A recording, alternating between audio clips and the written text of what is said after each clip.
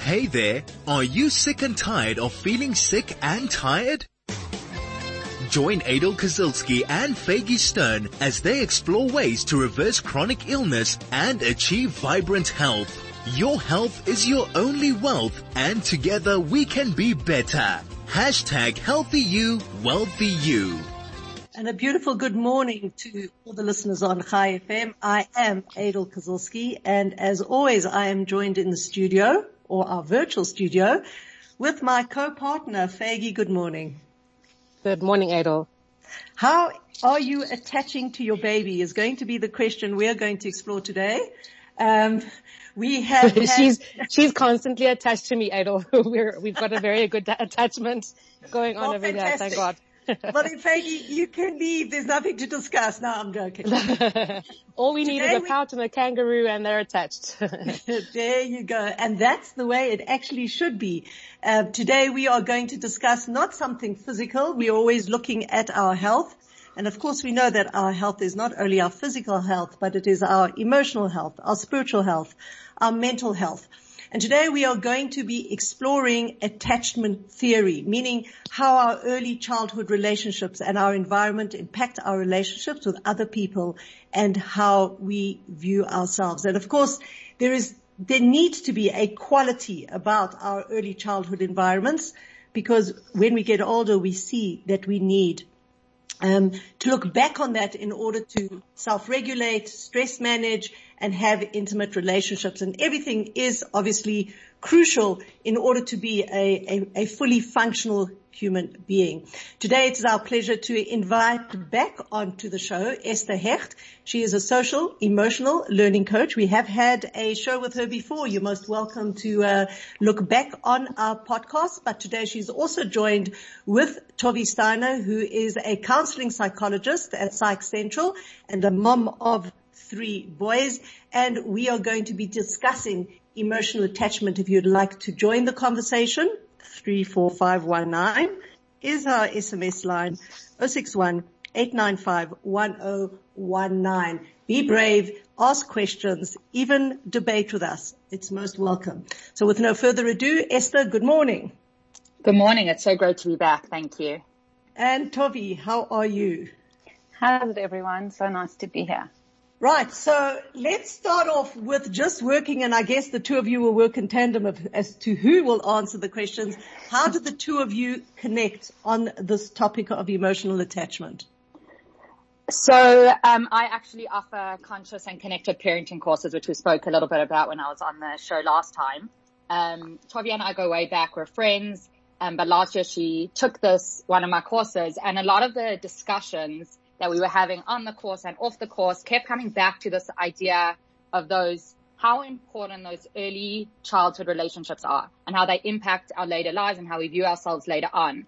And Tovi shared with me her work with attachment theory, and I realized how much it aligned with so much of what I was sharing on my courses. And the two of us actually just completed an 8-week course together with Dr. Gabor Mate. The topic was on addiction, which is a whole other conversation, but how our early childhood relationships and environment impact later addictions as well. And it's funny because I was saying to Tovi the other night that this concept of attachment theory, the word theory almost seems like it hasn't been proven yet, right? And I said to Tovi, I'm not sure why it's called a theory, because it's something that I believe to be so, so true, and something that not many people or parents or educators know about. And I always say that we do our best until we know better. And now we know better based on the research how impactful those early years are. And I said to Tovi, I want to be able to shout this off the rooftops. And so I'm really grateful we have this opportunity to share here with you today.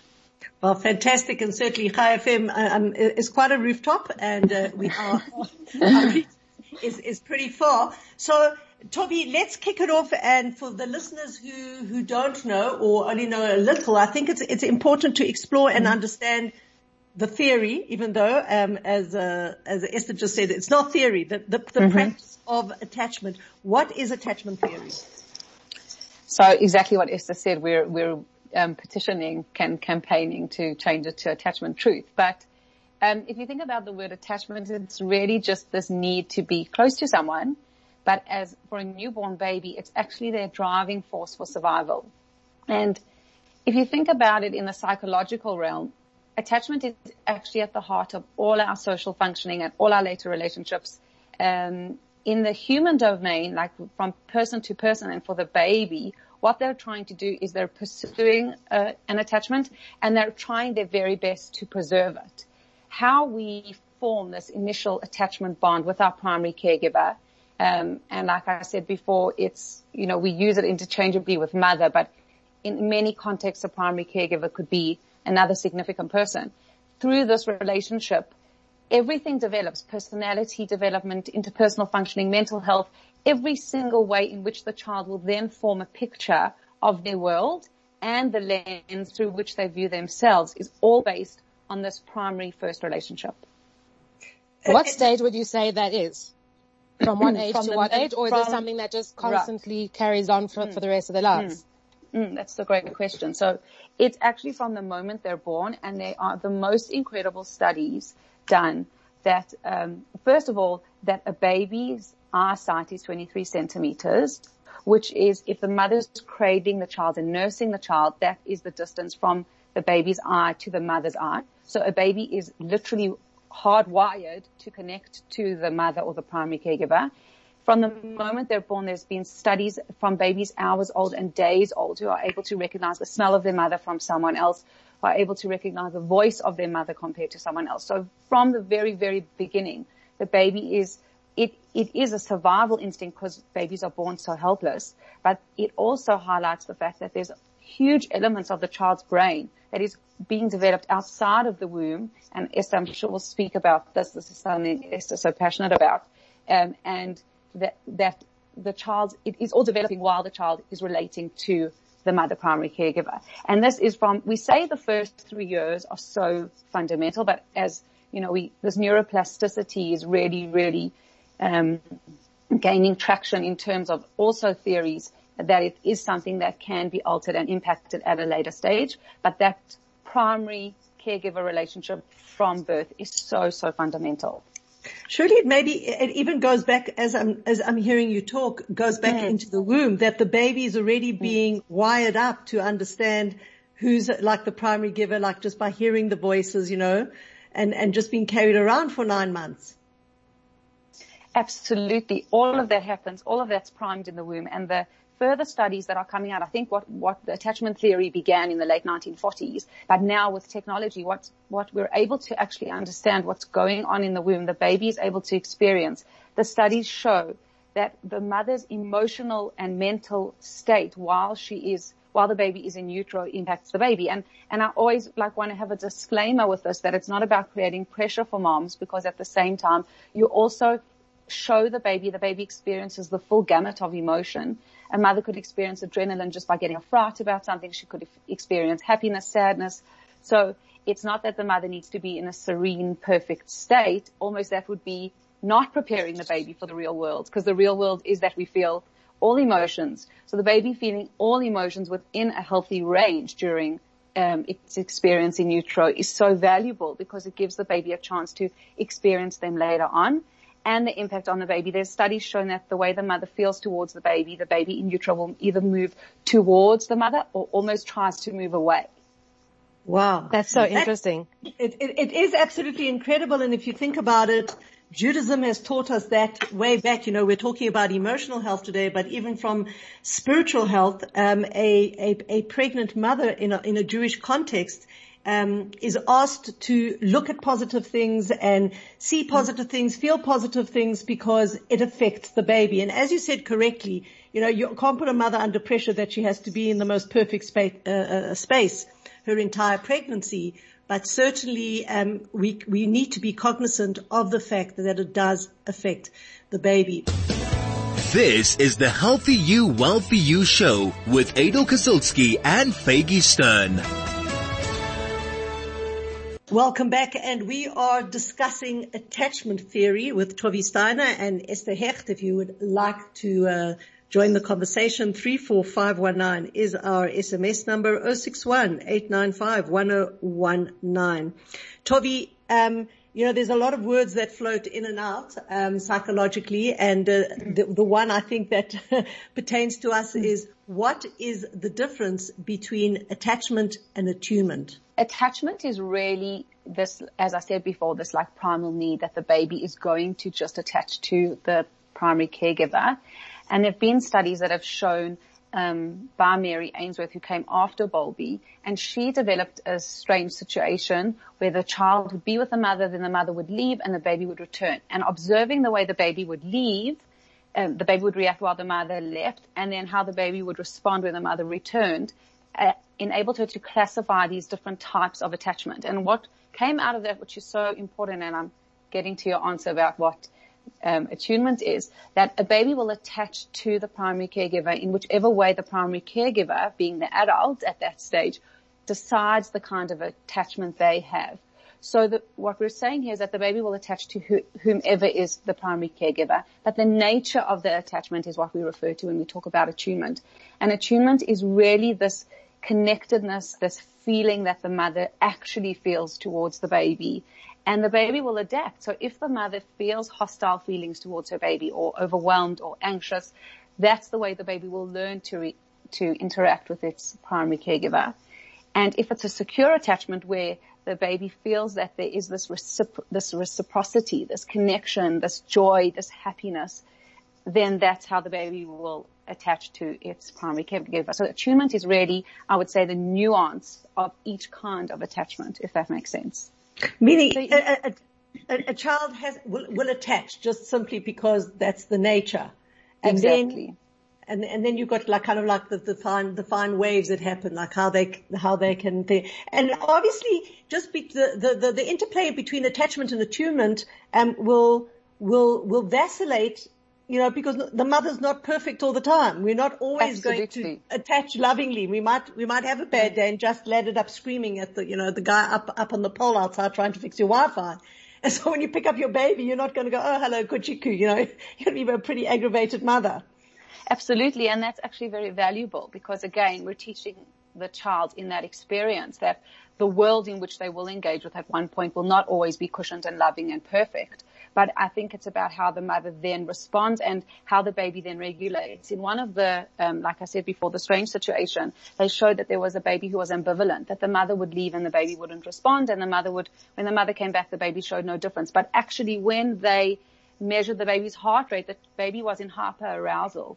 So the baby wasn't able, the one book that Esther gave me, and The Body Keeps the Score, he uses the word that the baby was dealing but not feeling. So the baby dealt with it but didn't show that they were actually feeling, although they were. So the mother's job then is to then help the baby self-regulate through her then, calm down. So we talk about in psychology this concept of rupture and repair. Rupture happens. There will be a rupture at some point in the relationship. The important point, I guess, is how it's repaired. And also that the most important communications that are happening between the mother and baby are these ones that are unconscious because the baby is pre-verbal. The baby cannot put into words, oh, there was a man outside, so my mom was super irritated. The baby will feel the irritation as maybe an uncomfortable or overwhelming feeling, and then the mom will breathe and regulate herself and then bring the baby's heart rate down. I love when it comes to repair, obviously the neuroplasticity comes into play, that if a kid or a baby does have an issue with whatever they had to deal with at that time, they will be able to repair it. And then again, another question is, if a mother obviously goes through all that anxiety and shows the child, those hectic emotions, obviously some things are not in the mother's control. At what stage does a mother kind of look at it when things do get better? How do they deal with it? And how do they do the repair? So if we talk about a newborn in that example, the repair would be her self-regulating herself because the baby's unable to self-regulate and the baby regulates based on the mom.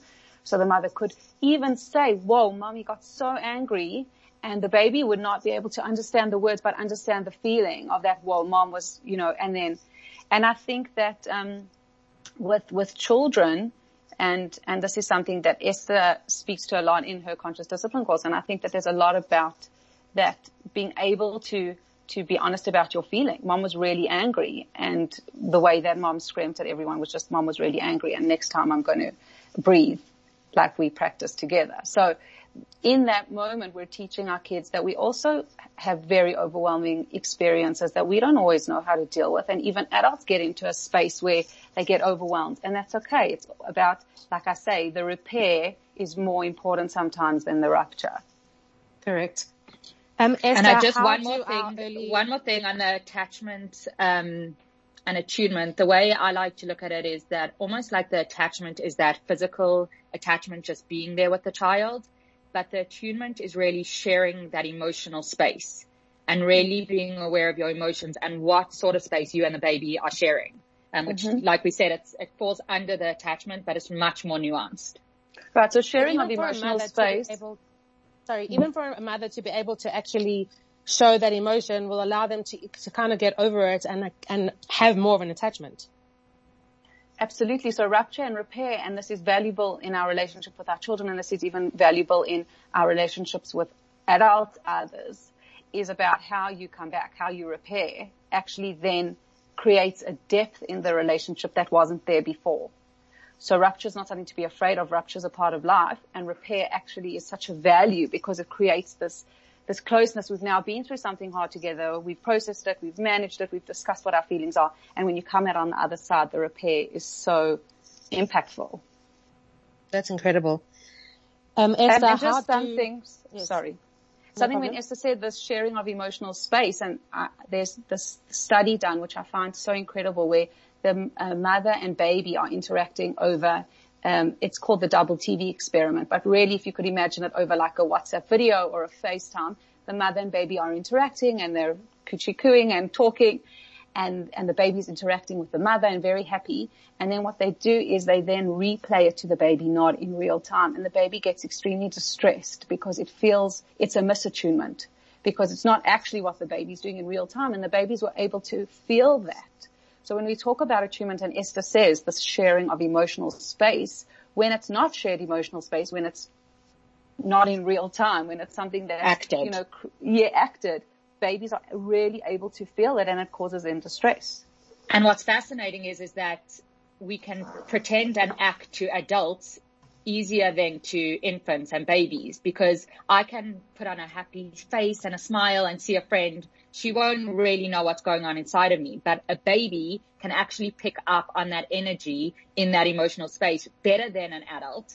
I always remember the story of that Dr. Gabor Mate shares in one of his books about when he was a baby during the Holocaust, and his mother called her doctor and said, I don't know what to do with Gabor. He doesn't stop crying. It was at the beginning of the Holocaust. And he said to her, Mrs. Mate, all the Jewish babies are crying. What did they know about the Holocaust? They didn't know that, people were being shipped off to concentration camps, but the babies were able to feel the emotional stress and worry of their parents, even the parents who were trying their best and putting on the smiling face and, doing what they needed to do for the babies, but the babies were feeling that impact and the emotional stress of their mothers. Wow. I think that's an important point, I'm obviously much older than all of you, and I've kind of been there, done that, raised my kids. But I'm thinking now in retrospect, we try as mothers a lot to shield our children from despair or from anger or from anything. That's what we do. We just run around trying to shield our children from everything.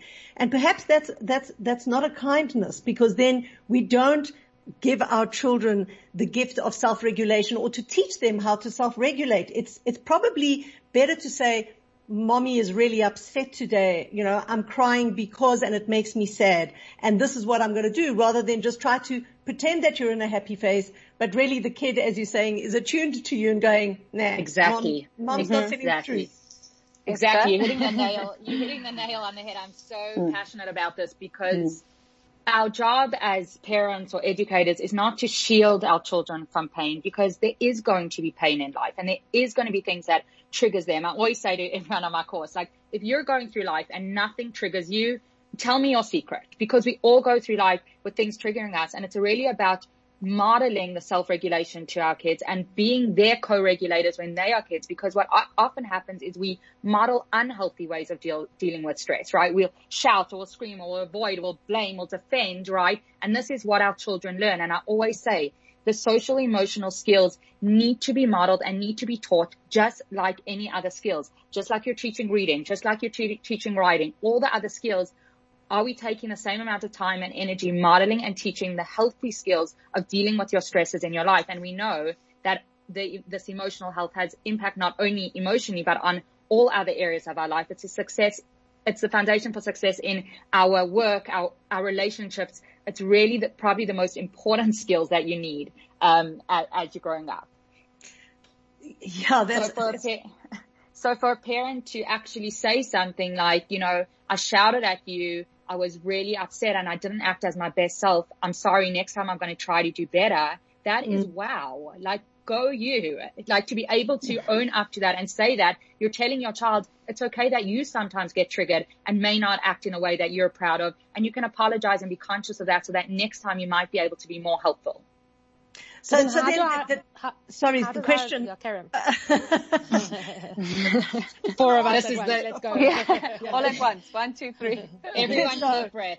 Then that's the whole thing of nature nurture. Like, how much of it is genetic that the child is super sensitive or has a certain character, and then in the environment there's going to be triggers. Like, which one comes first? Do they come together or one dominates the other? Esther's jumping to this answer. I'm sorry, Tov, you can. No, I want you to. This actually ties into our discussion that we're having today, because our brain doesn't just develop according to genetics. And exactly what you're saying, this whole discussion is a nature versus nurture. And I think that we need to actually give more credit to nurture, because our genetics can predispose us, but they do not predetermine anything. So something powerful that I learned in my training is that as humans, most of our brain growth occurs after birth, not before. Other animals, most of their brain growth happens before their birth, and many of times their bodies as well. For humans, about 80% of our brain development happens within those first 3 years. So by the time I am 3 years old, my brain is 80 to 90% adult size, where my body is only 18%. So now we realize the importance and how crucial those first 3 years are, because what is happening is which circuits develop in my brain and which don't depend on my relationship with my parent or primary caregiver and my environment. So the example of, let's say, a child's eyesight, right? A child who doesn't see light, they can be born with all the wiring in their brain to be able to see. But if a child doesn't see light, if they're kept in a dark room, after a few years, they will be blind, because visual circuits in our brain need light for their development. Otherwise, they won't develop. The same with our ability to have intimate relationships, to self-regulate, for stress regulation, for attention. These skills all depend on crucial brain circuits, and these circuits need the right conditions to develop. The same way our visual circuits need light to develop. What are these conditions? The conditions of a non-stressed, emotionally and consistently available parent or primary caregiver. And I'm not talking about love here, because we can assume in almost every single case that a parent loves their child, right? And we can even say that the parent has the best intentions. This is not about judging or blaming or saying a parent had ill intent. What we're talking about is how stressed, how distracted, how depressed a parent may be. And the more that they are, the more that will interfere with the child's healthy brain development for those certain circuits to develop, unless the parent and the child get the right support. So we very often talk about disorders and labels, and every child needs a label these days and have this disorder. And I'm not saying these are not helpful in getting the child the help that they need. But in truth, it's not that a disorder develops. It's that certain brain circuits didn't develop. And for me, this is actually such a hopeful way to look at, labels and disorders such as ADD, because when we look at it like this, we know that this is brain circuits that, with the right support and the right help and the quality of an outside relationship, at any point you can actually rewire the brain because of neuroplasticity. And so no child or even an adult is a lost cause, because the brain always has the ability to rewire with the right support. So when we talk about nature versus nurture, I think primarily we have to focus on those first 3 years, but understand, it's not about saying, oh my God, I screwed up my child in the first 3 years. There's always the ability to work on the relationship and rebuild these brain circuits. Okay, but Esther, here comes the question. is Yes. when, let's say that the child grows up and they're a teenager, or they're a young adult, or they become an adult, and their parent didn't do anything to change or fix or create this most amazing world for their child, and all of a sudden the child decides, I have issues because I didn't have a good attachment to my parents, and the parents are not interested or have no idea about it. They could be old school, they could be not interested, whatever it is. How is that child meant to grow or change or create a better life for themselves?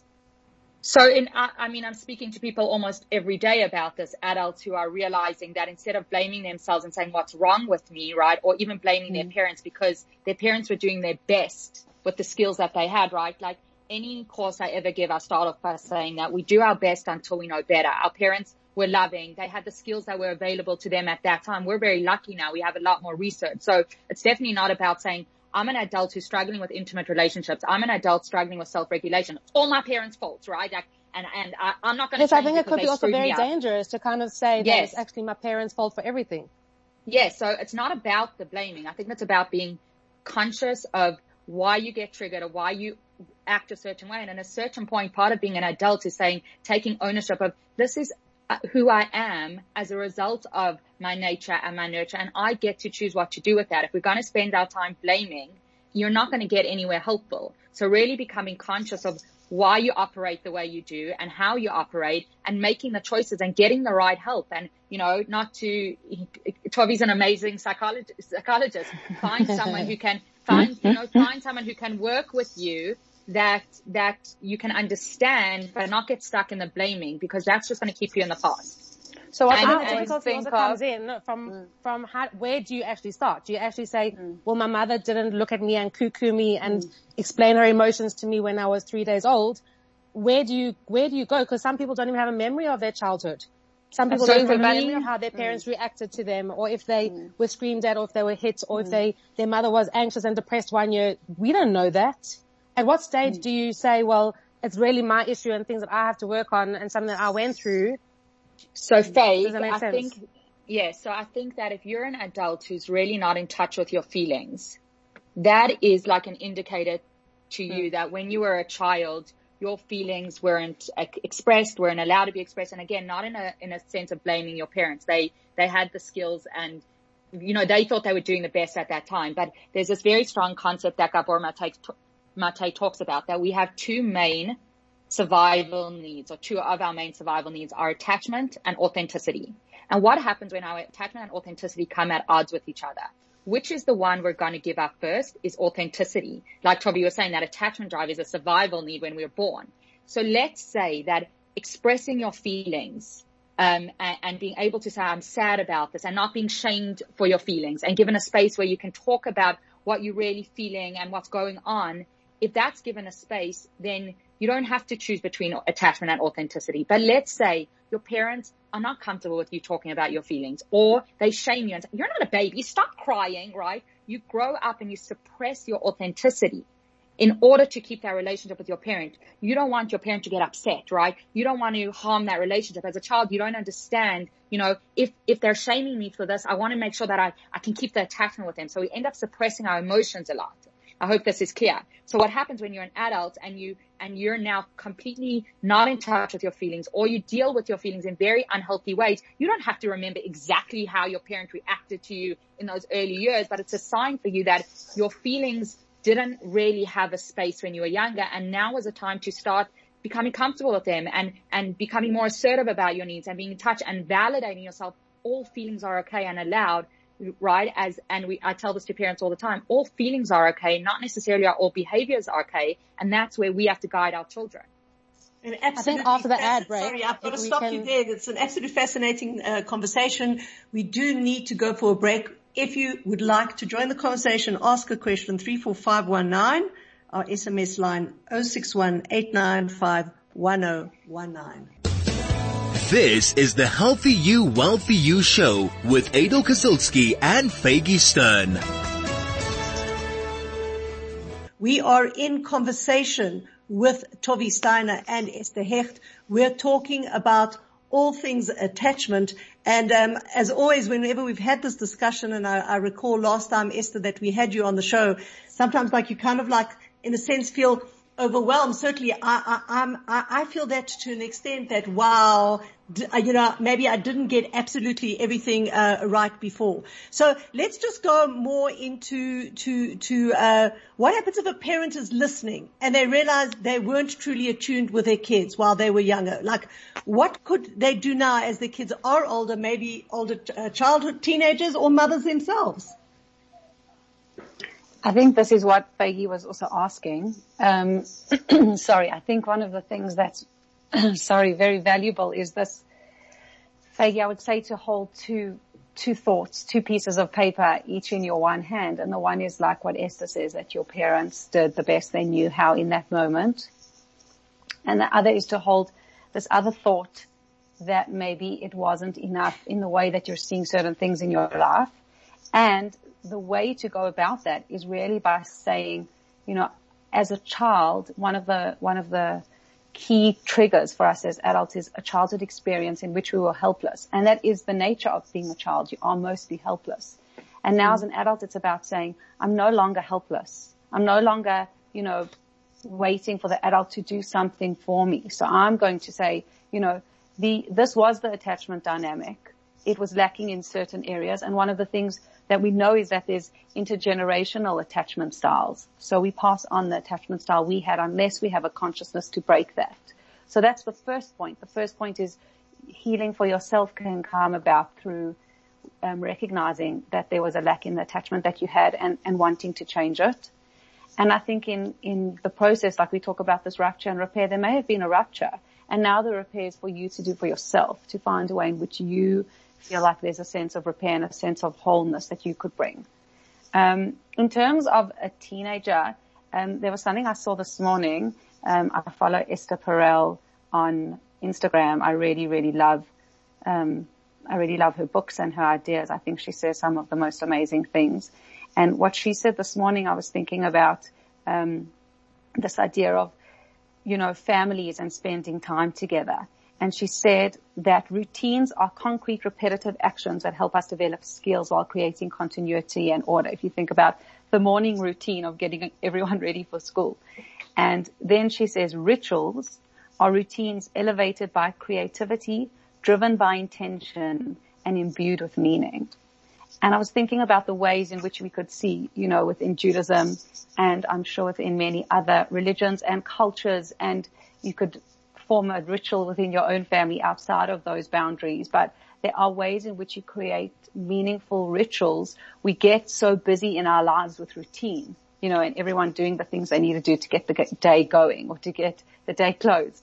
And to find ways in which there's rituals that they are full of intention and that they have meaning. And if you think about a teenager or a kid that's a bit older now, you've passed those primary 3 years, reenacting an attachment experience is actually not as hard as you think.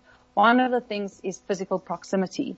So it's about sitting near them or being near them while they do something, attaching through sameness. And I think that kids who are on screens or kids who are doing something, take an interest in it. Actually find a way in which you find, even if it's sitting next to them while they watch a soccer match or, they're playing a new game on their phone, take an interest and say, what is that?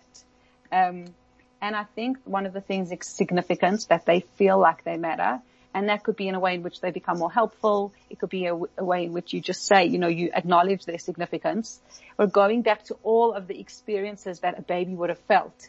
And this is something that Esther spoke about, and we've spoken about this before, is this idea of that we love our children. And how do we let them know that we like them? And we let them know that we like them by a host of different things. It could be this ritual idea. It could be spending time with them. It could be being known. There's something about sharing something private, sharing not necessarily a secret, but something that you've been struggling with. Today I was really thinking about that. I'm not always so patient and I'm really working on it. What do you think are some of and I always, in one of the steps in our course was to talk about triggers. And I asked my kids, what do you think mom's triggers are? Took quite a while because there was quite a list of the triggers that they could tell me very, very clearly which my triggers were and knew them very well. And it created it was also like a funny thing. It created like a closeness with us that they were like, they know me so well. They could tell me exactly when things are not clean or someone's knocked something over and the cold drink goes all over the floor. Then they know exactly what's going to happen. So I think that there's so many ways in which you can recreate that attachment experience with a child at any age.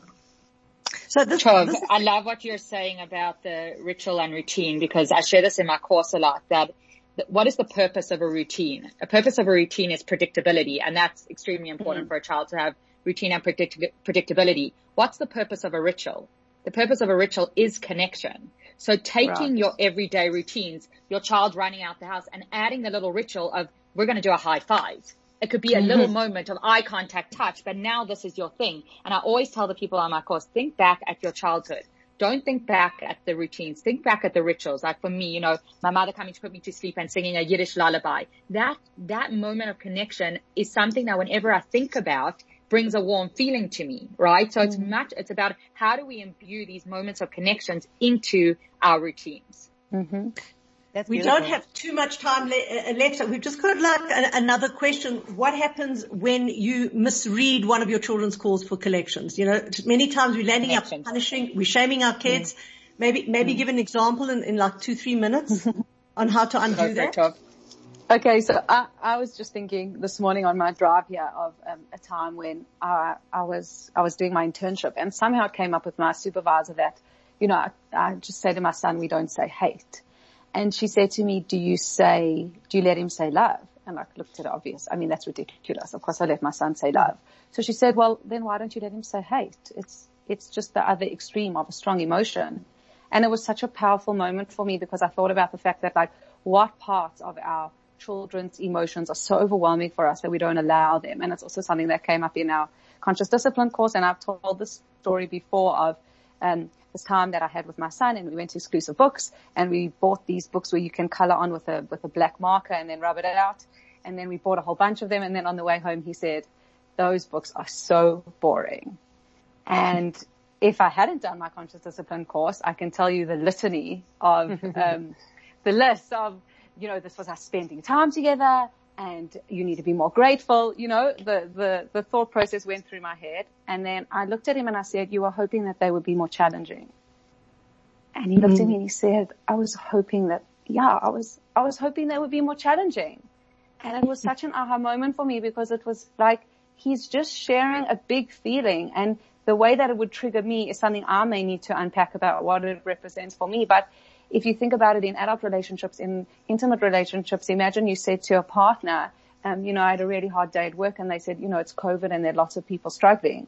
Your experience would be so undermined, and it would be so glaringly obvious to you as an adult. And yet, as for children, their feelings, we don't often allow them. We often shame them. And I think that moment for me, although there was, many before moments and after moments that were definitely not me so calm and composed, I think in that moment I was able to really see how easy it is, actually, if you take a breath, to allow their feelings to really have a strong place, just as we would like them to be. And the teaching moment of gratitude could come at a later stage, but in that moment he needed to be seen. And I think that that's such a fundamental human need, which comes back to this concept of attachment, of this like gazing into the child's eyes. There's an experience that we all have of being noticed and seen. This is the Healthy You, Wealthy You show, and we have had an absolutely amazing discussion about attachment. We're going to go for a little bit of a break, and we'll be back soon. This is the Healthy You, Wealthy You show with Adel Kazilsky and Faggy Stern. We just have a couple of minutes left. Faggy, I know you have a last question. Tovi or Esther, whoever has the piece of advice. If you could leave one piece of advice for an adult who is recognizing that they may have had this lack of attachment or attunement in their parents or primary caregivers, what would that be? So I think we touched on this before, that it's really not about the blaming, but understanding the behavior, our own behaviors, our own triggers, and choosing and realizing that as adults we're not helpless anymore, and we can actually make the choice of what to do and get the help and support that we need, and understanding that even if something affected our brain development, or even if we've been labeled ADD or whatever it is, that we have the ability with the right help and the quality of our relationships to rewire our brains. And I very often say to parents with their children and teachers with their students that it's spend less time stopping behavior and more time understanding behavior. So that's when it comes to children. But I even think as adults, like, we're very often like beating ourselves up and I wish I could be like this and do this differently. And it's really like, what if we took the moment and understood that so many things came before us, even generations before us, and in utero and in those first 3 years that we didn't have control over. And being a conscious adult means I get to choose what to do with, my baggage and who I am today. So one thing that I just wanted to wrap up on is when it comes to how do we practically connect with our children, what does authentic connections look like? It really is composed of 4 components. Number 1, eye contact. Number 2, touch. Number 3, presence. And number 4, in a playful situation. So when you're thinking, am I connecting with my child? What does that connection look like? See if you can incorporate as many of these components as often as possible. And as always, when you are so engaged, we can go on and talk forever, though we can't. Time always catches up to us. Esther Tovi, if people would like to be in contact with you, how can they? Esther?